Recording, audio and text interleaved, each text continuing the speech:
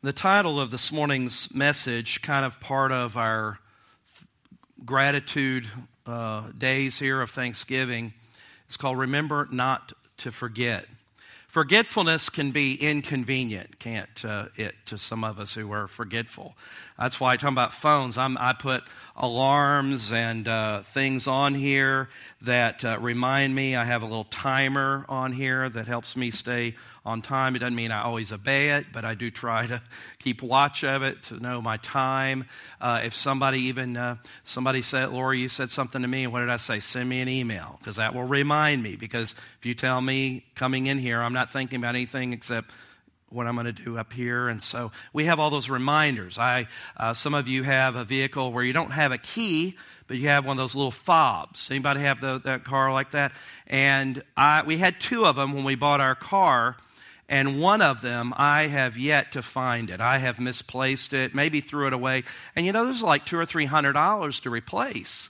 And that was an expensive, forgetful event, all right? And sometimes, we misplace keys or forget dates or whatever and all that, and sometimes those things aren't important. If you're an electrician or a surgeon, I hope you're not forgetful. I hope you have a good memory. You read stories about people doing surgeries and finding parts and tools, or whatever, surgical tools in their body. How does that happen, right? Forgetfulness can be kind of lethal if you don't have a good memory in some fields. When I was thinking this morning about this, I thought of a time when I was, I think about 15 years old. And I went to a Christian school for a number of years. And in Christian schools, anybody go to a Christian school? All right. Now, in some Christian schools, you don't have dances. All right. They don't have senior and all that. So they have sports banquets. Well, I was 15, and of course, I couldn't drive. I had talked my brother into giving me a ride to go and pick up this girl that I had asked to go to the sports banquet. Had, a suit and tie and vest. We were wearing vests then, looked pretty sharp. And went over there and went to the house and pulled in the driveway. And, I was a little nervous, and he was kind of, he was man on the town. So he was like, when you go in there and shake the hands with the dad. He's giving me all this pep talk and everything to do, right? So I go up to the door and not ring the doorbell, and they open the door, and the door swings open, and I just, I go right in. And immediately people are sitting around a table, and I'm introducing myself, talking, whatever. And I said, I remember her name, Ruth. And I said, is Ruth ready to go? And they looked at me, and they said, Ruth lives 4 houses down. I was at the wrong house. I forgot the address. So I said, thank you very much. Went out to the car, got in my car. My brother goes, where's your date? I said, she's 4 houses down. We got to. So that was a forgetful event. But here in Deuteronomy chapter 8, so I always made sure to get that right address. But forgetfulness is something that God, remembering is something God encourages His people all throughout Scripture. You remember in Joshua, when the Israelites crossed over the Jordan into the promised land, one of the things that they did in Joshua chapter 4 was Joshua set up 12 stones of remembrance, and they were stones of remembrance that the Lord, that He said that when your children ask you, what do these things mean, you will be able to remember, and generations follow will be able to remember the works that God had done in this miraculous of leading the children of Israel into the promised land. Remembering. All throughout Israel, the prophets were always, remember who you are. Remember God's covenant to you as a nation. And even when they were in exile, one of the things that held the nation together was the remembrance, not to forget the covenant of God that He gave Abraham and your identity. Even to this day, Jews, one of the things that Jews who have lived in all over the world have been able to maintain a certain identity and not forget, ethnically speaking and even religious, who they were, who their identity was, not forgetting. And so in Deuteronomy chapter 8, Deuteronomy, I alluded to this last week, and I really didn't think I was going to do it today, but it just kind of worked that way and felt like that was what the Lord would have us to do this morning. And in Deuteronomy, the entire book is, in a nutshell, is kind of Moses' final address, his final speech, word, message before the Israelites as they are on the cusp of this generation after 40 years of wandering in the wilderness. Some died in the wilderness. Remember they left Egypt? They were 40 years wandering around the wilderness and the desert or desolate area. And so some had died in the wilderness. Some children were, and they were born in the wilderness. And so you have a generation of survivors. And then you have a new generation that is going to be those that are going to enter into this promised land, the land of milk and honey, the land that God had promised Abraham, and it's a big deal. But problem is Moses is not going to be allowed to enter into the promised land. If you remember that Moses in Numbers, don't hold me to chapter 20, but anyway, Numbers, the folks that were in the wilderness that he's leading, they could really get on his nerves. I mean, they hadn't been out of Egypt, and that they were already griping and complaining about what they were eating, and they thought, and they began to murmur and say, it was better when we were in Egypt, and complain.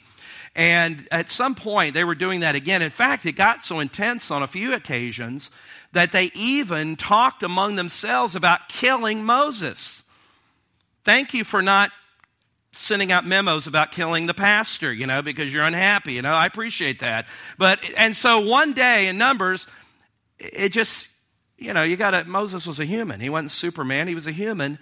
And he took his staff and the rock that God had miraculously provided water in the wilderness, but he struck the rock. He was angry, and he struck it in anger over their rebellion and what they were saying. And water came forth out of the rock, but as a consequence, God judged Moses. Sometimes leaders will have a more severe judgment because of their responsibility. And the judgment of Moses was that God would not allow him to lead these Israelites he'd spent 40 years with, good, bad, and then, he would not be allowed to lead them into this new land of promise. I don't know about you, but that'd be pretty disappointing. I mean, you're holding out because you know that when you get in the promised land, all the suffering and ordeal that you're going through will be worth it because you'll finally see after all this time. Remember, he's the one that God spoke in that burning bush and to go to Pharaoh and let my people go and the 12 plagues and you name it. And then now, right as they're on the edge of going in and it'll be worth it all. They'll sing that. It'll be worth it all. Now, I don't know if they'll sing that song. Some of you don't even know that song. God says you're not going to be allowed to do that because you acted in anger, and that's your judgment. It didn't mean God rejected him. The Bible says, knew God face to face. When he died, the Bible says at the end of in the Scriptures says that God actually took Moses' body, and God himself, probably a pre-incarnate Christ, took his body, and God himself buried the body of Moses. Now, there's something very tender about that, but I think he also was doing it because he knew the Israelites' propensity to turn anything into an idol would have, who knows what they would have done with the bones of Moses, created some shrine or something. So it didn't mean that God was rejecting Moses, but Moses was going to suffer the consequences as a leader of his anger. And so here he is in Deuteronomy. He is giving this address to these Israelites who are going to enter into the promised land. And a lot of what we find in Deuteronomy is somewhat of a warning. And Deuteronomy, if you were to kind of lay it out and compare it, from about chapter 6 to maybe chapter 26, it parallels very closely to the Ten Commandments. So when you hear and read Deuteronomy, what you're reading is that Moses is expounding and talking about the Ten Commandments, reminding them of the law of God, of the Word of God, and the importance of following God's Word. Okay, you with me? All right? And so in Deuteronomy chapter 8, it really parallels the first commandment, thou shalt have no other gods. And that's kind of the context that he's addressing them, because he knows that once they go into the land, that once they get out of this suffering and they begin to prosper, something in the human nature changes. When we're no longer in crisis mode, we're no longer suffering, we're no longer just depending on every word from God, and things begin to go fine, and we hit cruise control of life, and it's easy to drift and forget the one who brought you to this place. Okay? Moses is going to give them a very serious and sober warning. Just as a side note, some speculate, if you could say it this way, that Deuteronomy might have been one of Jesus' favorite books. I don't know that. There's no proof of that. It's just when you read in Matthew 4, when Jesus, as a parallel, now Israelites spent 40 years in the wilderness. Jesus went and fasted for 40 days, 40. Jesus, as a type of the new Israel, now is himself in the wilderness. And so all the quotes, remember Satan came to him in the wilderness, in the desert, and the first thing, Satan says that if you're really the Son of God, do what? Turn these stones into what? Yeah. Nice, hot, buttery Cuban bread, right?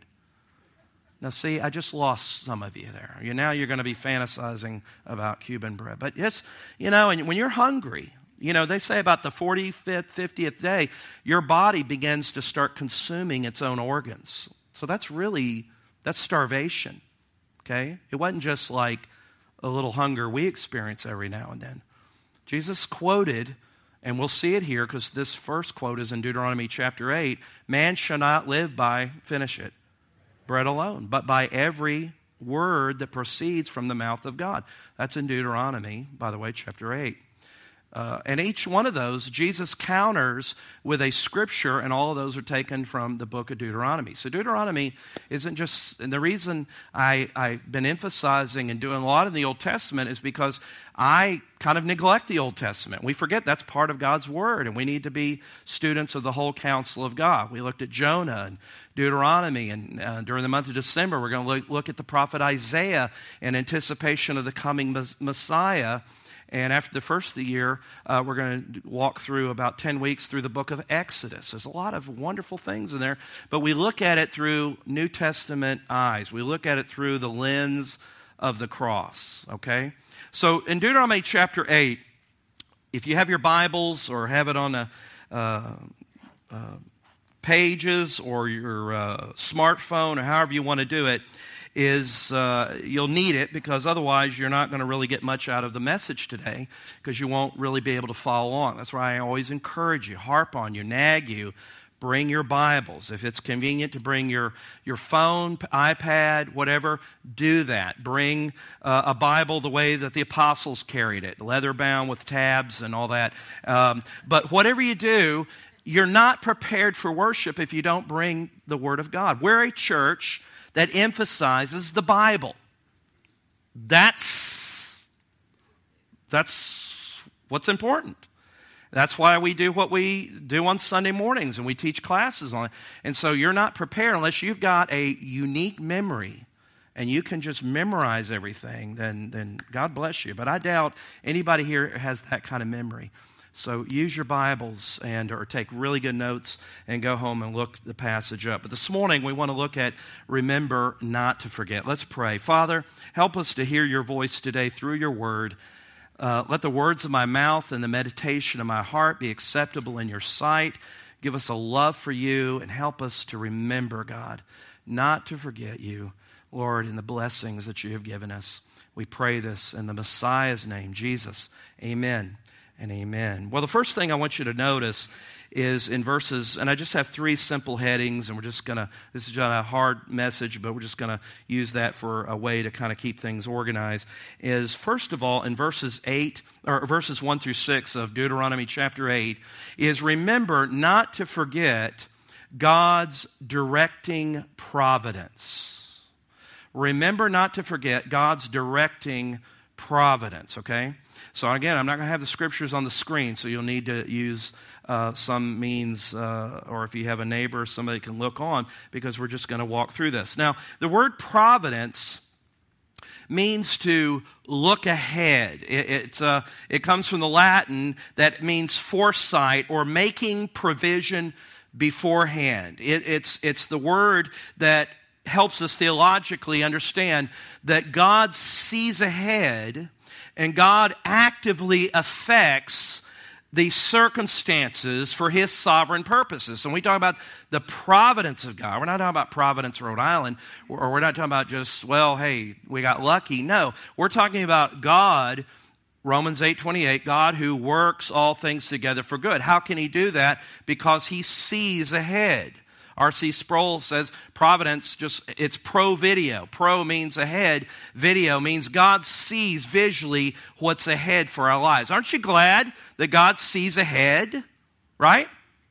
Let me say that again. Aren't you glad that God sees ahead? That we're not just going through life just hoping that, I hope I get lucky. I hope things work out. And God is clueless of what's going on like you. I'm glad that He is in my tomorrows. He's in my next years. And that's why I don't have to fear or worry. I still do, but I don't have to fear or worry because I can trust Him. The old song says, because He holds those tomorrows in my life. And so look at verses 1 through 2.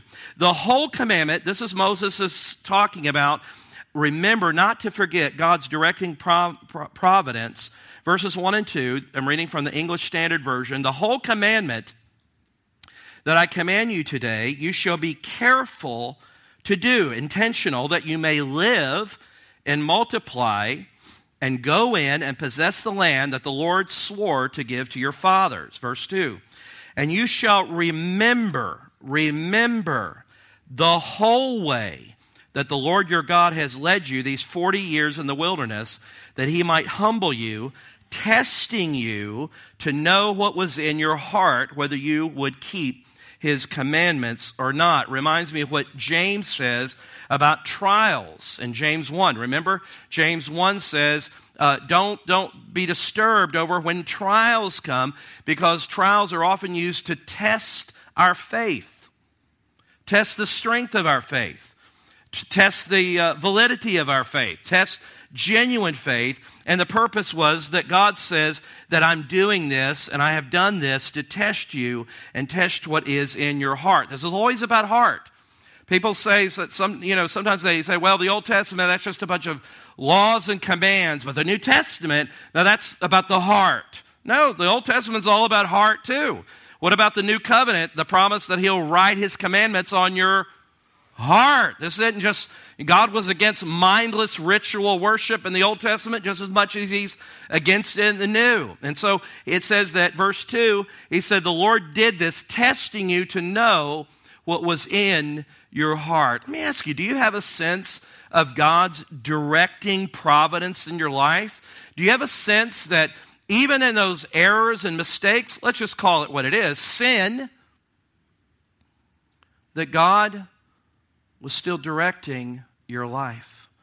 Always in this time, I always can't help but think of Joseph as an example. If you know the story of Joseph, I always talk about Joseph because it just always is just a shining example. You know the story of Joseph, sold into slavery by his brothers, a bunch of rotten guys. They were jealous. He's the youngest son of Jacob. Remember, he had the coat of many colors. They sold him into slavery. He was sold off, eventually wound up in Egypt, where through circumstances he got put in jail, falsely accused, forgotten. All sorts of things happened in his life. But eventually he rose to prominence by God's providential actions, where he eventually became the second in command in all of Egypt, next to Pharaoh. And God worked in his life. But there came a point when his brothers, his father Jacob's still alive, and they're back in the promised land. We're fast forwarding, and there is a famine. And so they are desirous for food. So the brothers travel to Egypt to buy food. They don't know Joseph in this way that I assume he was dressed in kind of Egyptian. And they encounter him, but Joseph recognizes them. And through a series of events, eventually Joseph reveals himself to his brothers. And they thought that Joseph was going to kill them because Jacob, the dad, was dead. And they thought Joseph now was going to kill them. But Joseph says these famous and memorable words in Genesis 50. You may want to make a note of that if you're not familiar with the story of Joseph. Genesis 50, 19 through 20. Joseph said to his brothers, he said, "Do not be afraid, for am I in the place of God? But as for you, you meant evil against me, but God meant it for good." Joseph earlier would say in Genesis 45:8, he said, "So it was not you who sent me here, but God." Do you see how Joseph had what kind of perspective? He had a perspective of God's directing providence in his life. Now, Joseph would have had every reason to just wipe these guys out. I mean, he acknowledged what you did was evil, right? Called evil, evil. But I believe God, at that moment, I believe God did something in his life. I believe, yes, the Spirit of God did something in his life. And in that moment, instead of bitter and anger and wanting to exert retribution, he had a God perspective and said, "You know what? You were just used by God to get me to the place for his purposes." Paul had that perspective, Philippians 1. He says, the things, if you read Philippians 1, he says, kind of halfway through chapter 1, he says, the things that have happened to me, he's in jail, have actually benefited the purposes of God. That's the kind of God perspective that you just don't wake up all the time and have. But yet you say, wait a minute, is my life in God's hand? Is God directing my life? Has he directed my life? Has he demonstrated his faithfulness over my life? I love a quote. We spent a lot of time in October talking about Martin Luther, and there's a quote that he gives that I thought is pertinent here. He says, listen to this. He says, "Our Lord God doth work like a printer." Now, in the old days, you remember, now really old days. Now, I don't mean when Microsoft DOS came out. I'm talking about old days of printing presses, and they had to literally put the type backwards when they would print the page. So this is what he's alluding to. "Our Lord God doth act like a printer who setteth the letters backwards. We see and feel his setting, but we shall see what is printed in the future life to come." Did you catch that? We see and feel him like a printer setting the letters, but we can't discern what the page is going to say until one day we see how God worked all things together for good. Even those things that, yes, were tragic, were real sad things, failures. Some of you who may have been the beneficiary, or maybe you make these quilts or whatever, where people bring kind of different pieces or whatever. Anybody know what I'm talking about? I know a lot of people have those or whatever. You ever flip it over and look on the back side, and it just looks like a bunch of mess? Do they call it like a mosaic quilt or something like that? I don't know if that's, you can see I'm up on my quilting. And you turn it over and just all the, just mumbo-jumbo lines of thread. That's what I'm working with. I'm searching for the word thread. But you turn it over and you see a beautiful patchwork mosaic. And sometimes that's the way we look at things. We're looking at things this way, and we just see all this random stuff. What does God see? He sees a perfect mosaic of beauty that he's putting together. Does that make sense to anybody? You got too much turkey in your body? Does that move anybody? It moves me, all right? And so this is, and why did God do this? Look at verses 3 and 4. Why did he do this? It says that he humbled you. And now look, at the ESV, your version may say something different. It says same thing, basically. It says he humbled you, and it says that he let you hunger. What? God let me hunger. That's what it says. It says he humbled you and he let you hunger and fed you with manna, which you did not know, nor did your fathers know. Why? That he might make you know that man, there's the quote Jesus gave, man does not live by bread alone, but man lives by every word that comes from the mouth of God. Your clothing did not wear out on you, and your foot did not swell these 40 years. Why did God allow to do this? You know why? Why sometimes God allows lack into our life? Why sometimes prayers are not just answered like putting a coin in a machine and we get our little answer? You know why? Because he wants us to be dependent on him.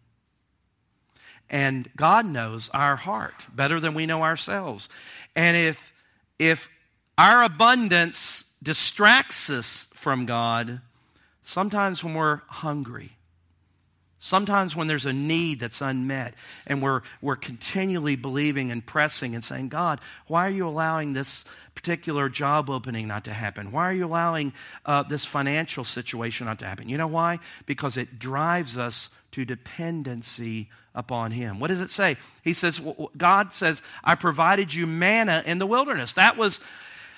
We don't know what manna is, but whatever it was, it sustained them for 40 years. And it was given for 6 days, and on the Sabbath day, they were allowed to collect, actually on the 6th day, they were allowed to collect double in order to have it on the Sabbath, because God did not bring it on the Sabbath. If they tried to store it like you got your leftovers stored in your refrigerator, any other day other than the 6th day, it was rotten and be with worms. It was dependency. And you know, what does that connect us with? Our Father who art in heaven, hallowed be thy name.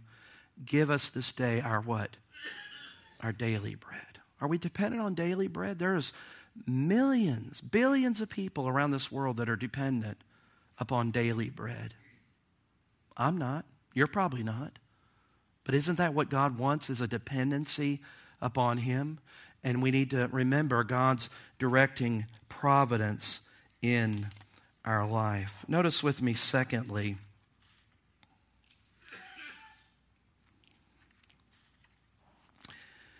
is remember not to forget God's definite promises. The first one referred to God's ways. This refers to God's word. God wants us to be dependent on what he has said. God is faithful in what he says. When I think about, we had a seminar on prophecy, and the wonderful thing about it is that God clearly stated that he would bring forth Messiah. Again, in December, we're going to look at that, and through the prophet Isaiah, wonderful counselor. We're going to talk about the Messiah that was promised, but it even goes back earlier than that. In Genesis 3:15, when he promised a seed that would come through the woman that would crush the serpent's head. That's the first prophetic word of a coming Messiah that would come. And everything God was doing was to bring forth the serpent crusher, Jesus, to bring redemption. And God was faithful in giving that word. And guess what? God was faithful in fulfilling that word. So if his promises were literal in the first coming, we said, well, why would not we believe that his promises in his second coming would be any less literal?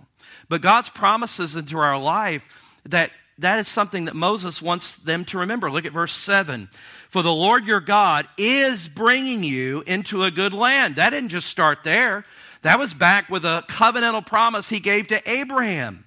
A land of brooks of water, of fountains and springs flowing out in the valleys and hills. A land of wheat and barley, of vines and fig trees and pomegranates. A land of olive trees and honey.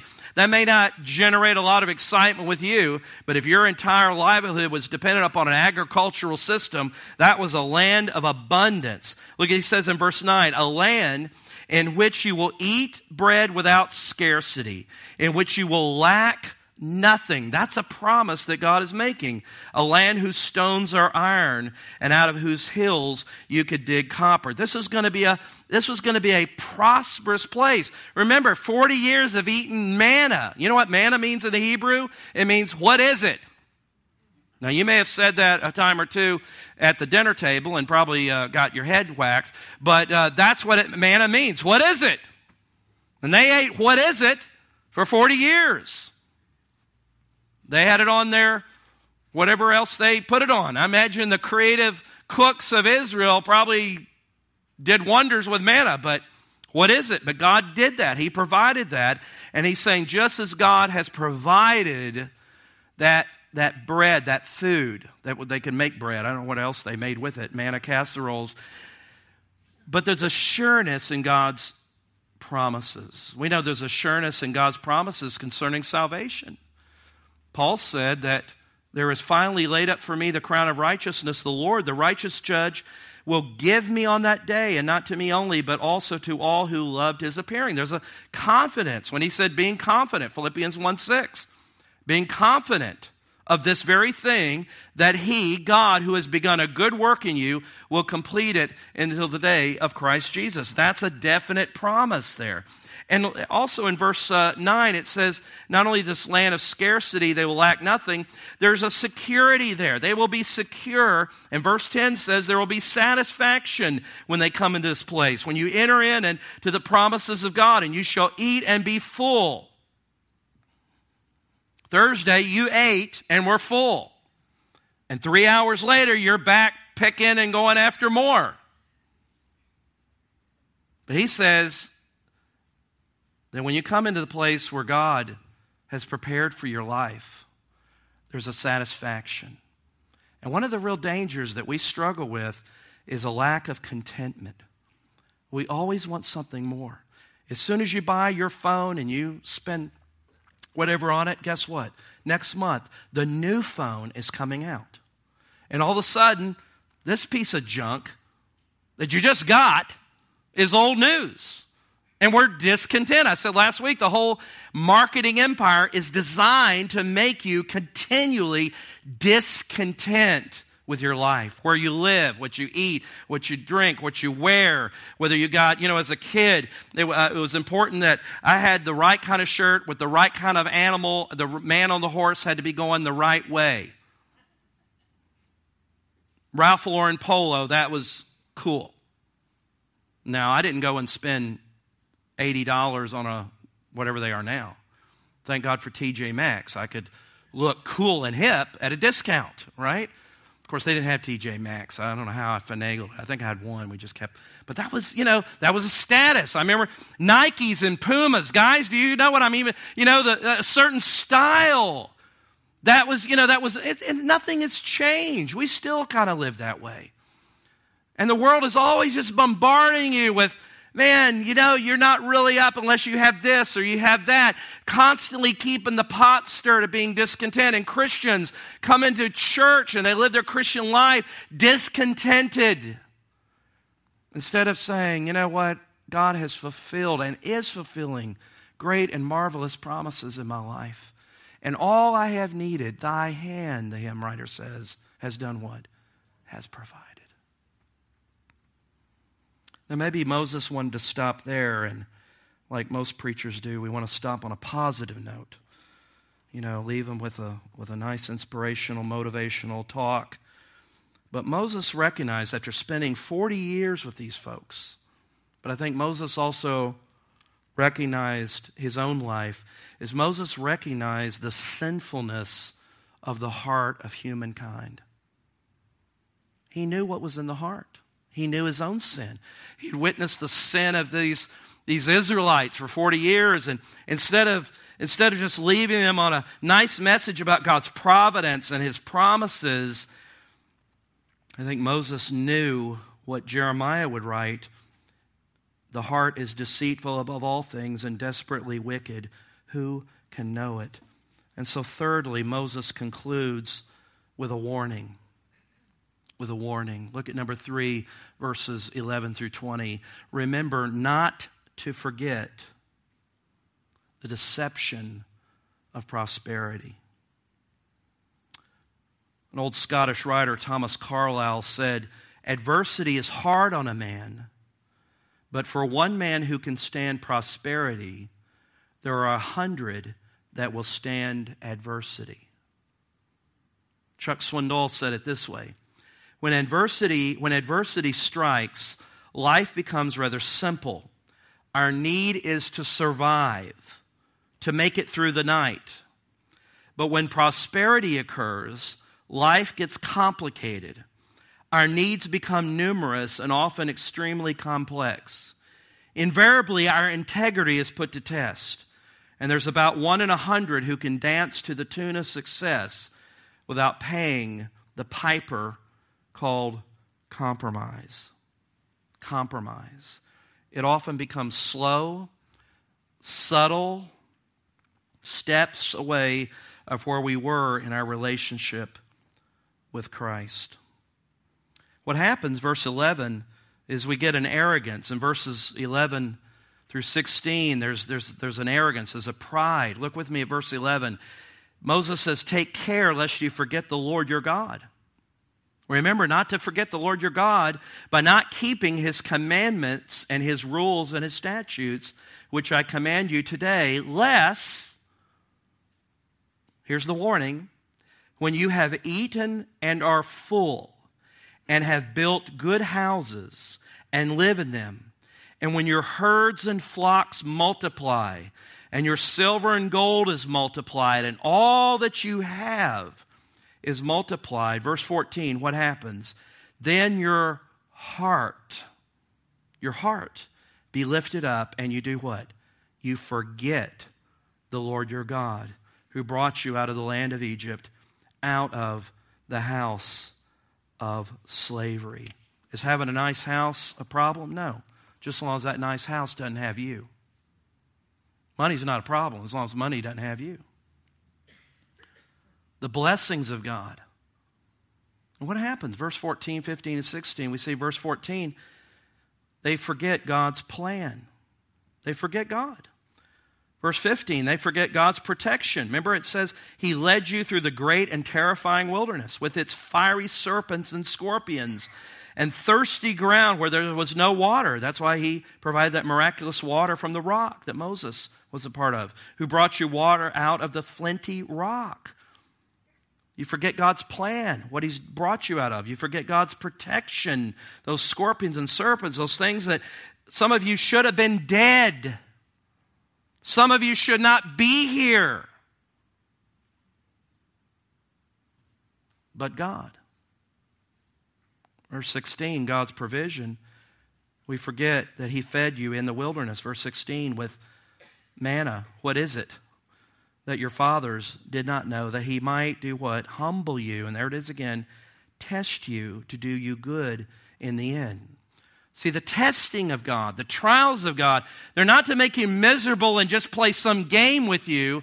The testing of God is in order to prove the faith and strengthen, and as James 1 said, I said earlier, the genuineness of faith. But what should our attitude be?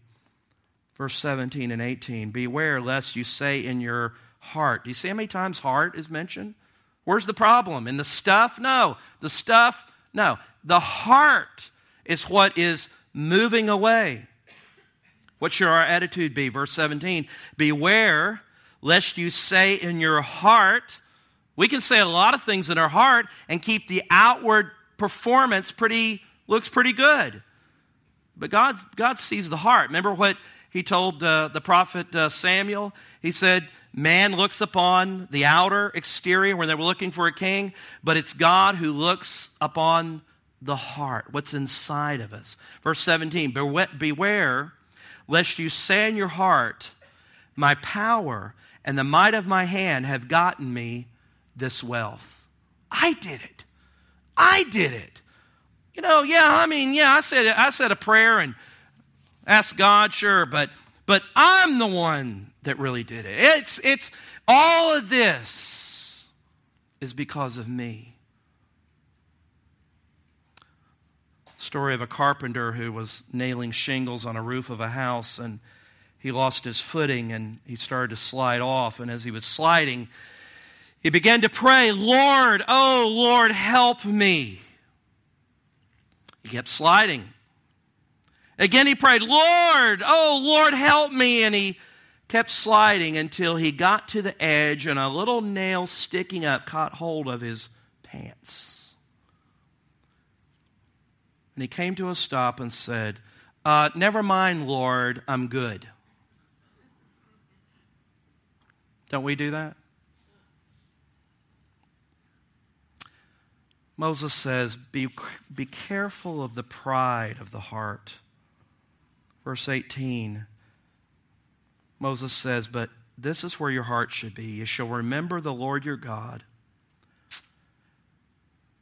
for it is He who gives you power to get wealth. We sometimes hear prosperity type folks, preachers, use that. But they never quote the rest of it. It is the Lord who gives you power to get wealth. So mail in your seed faith of $100, and you're guaranteed to return a 100-fold blessing. No. It says, it is He who gives you power to get wealth, so that, or that He might do what?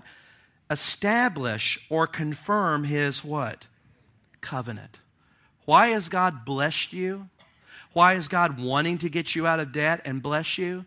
So that you become the means that God functions and operates His kingdom work on this earth. How's He going to do it if He doesn't do it through us? That's how He has ordained it. That's what He has done. God's established you to be in right alignment in the use of your finances and your money and in your material goods so that they're always at the disposal for the purpose of the King. Why is He giving you this power? Why is He giving you that great job? Why is He giving you that promotion? Just so you can go and buy bigger and better stuff to leave your children when you die? No. He wants to do it. Because maybe instead of financing 233 shoe boxes, somebody will write a check and we can do 1,000 shoe boxes. You realize, I don't know this. I've not asked Sean. I don't look in this kind of deal. But all the money God needs is already here.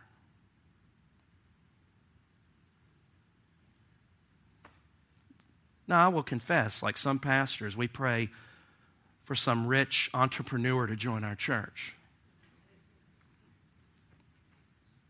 Don't hold your breath. And you know, in some ways, that would be a detriment. Because you know what God wants from you and me? Hearts. Hearts for God. Hearts that would say, you know what? I'm going to keep driving that old car. Because that money, you know what? I can do some things that would glorify God better than just having every cable channel under the sun on my television. And there's reasons you shouldn't, but that's another story. Think about the money. You and I will be honest with you, we squander.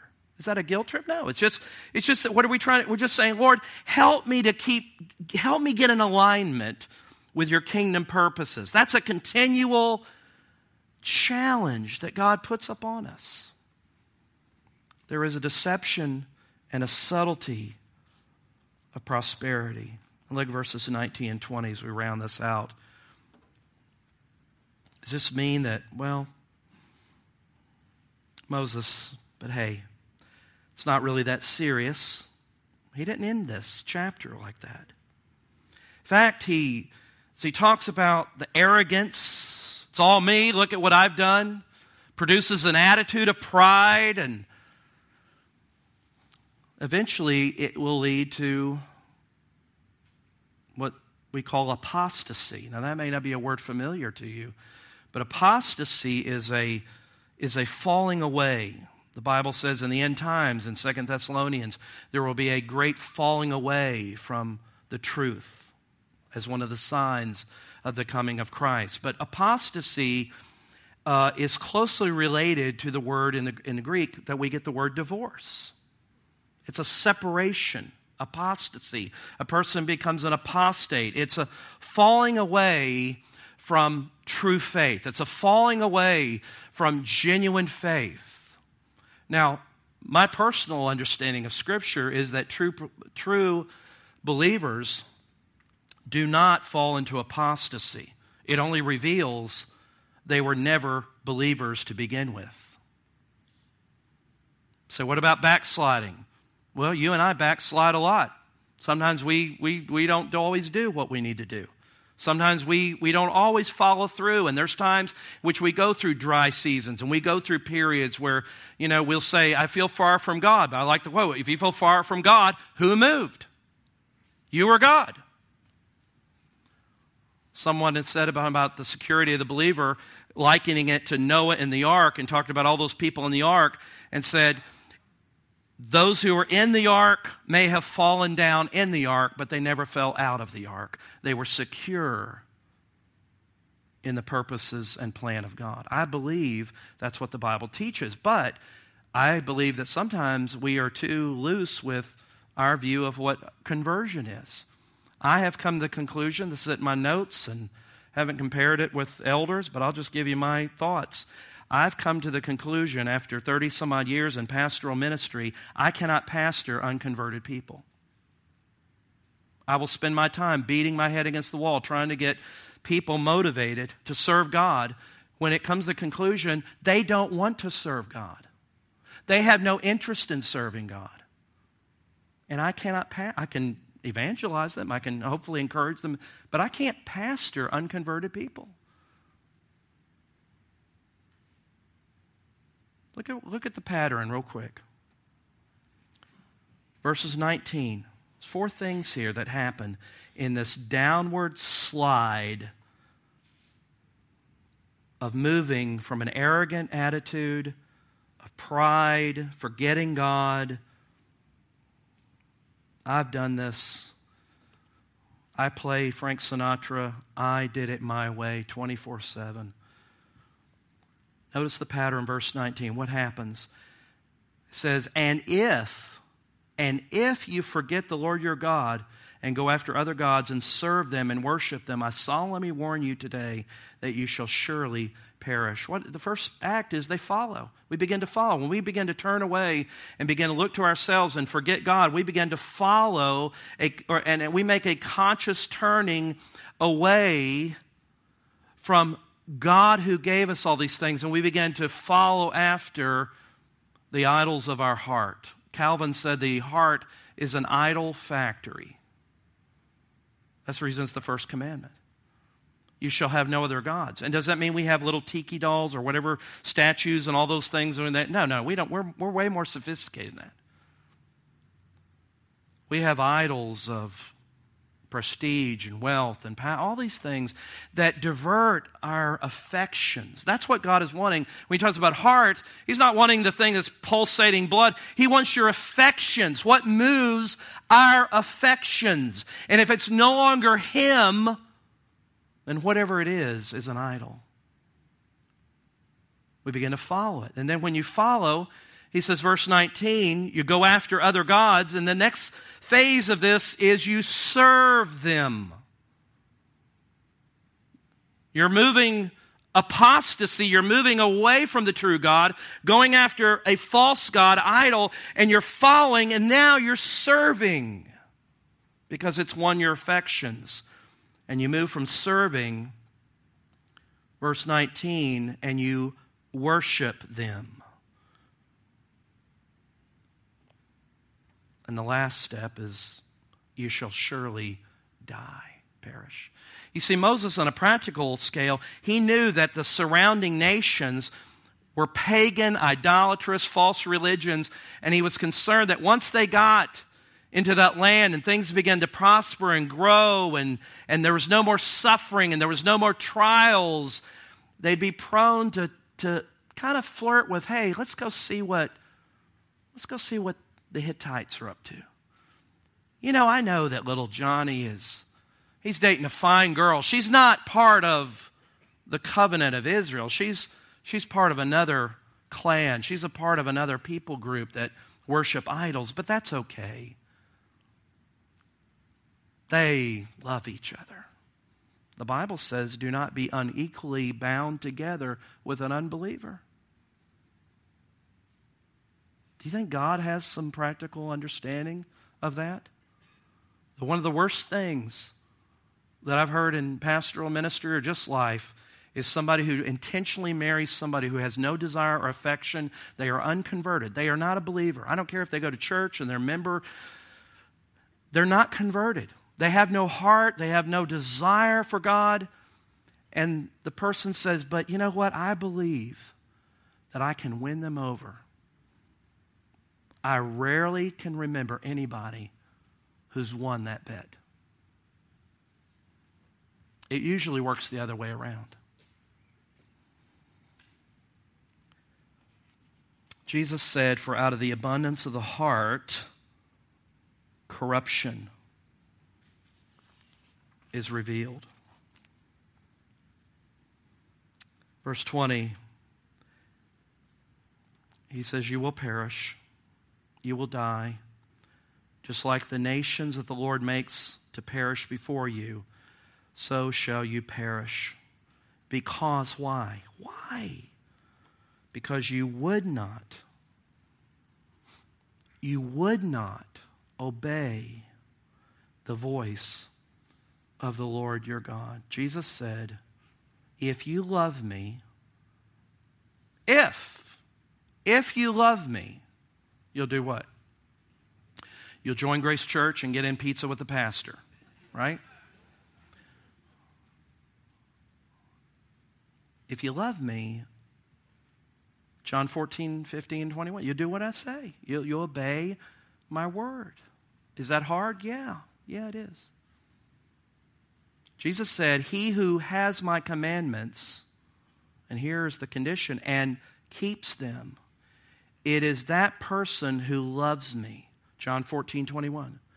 And he who loves me will be loved by my Father, and I will love him, and I will reveal myself to him. Moses says, I'm not going to go with you. What would you say if you had last words to give your children? You knew that in a week you were going to die, and you had an opportunity before you were put in some state where you wouldn't be able to communicate. What would you say? Guys, every time you have an opportunity to work overtime, do it. I don't think that'd be what I'd say. I'm not aware of anybody that on record is on their deathbed saying, you know, I wish I had spent more time at the office. No. As a Christian, you would say, remember, kids, don't forget God in your life.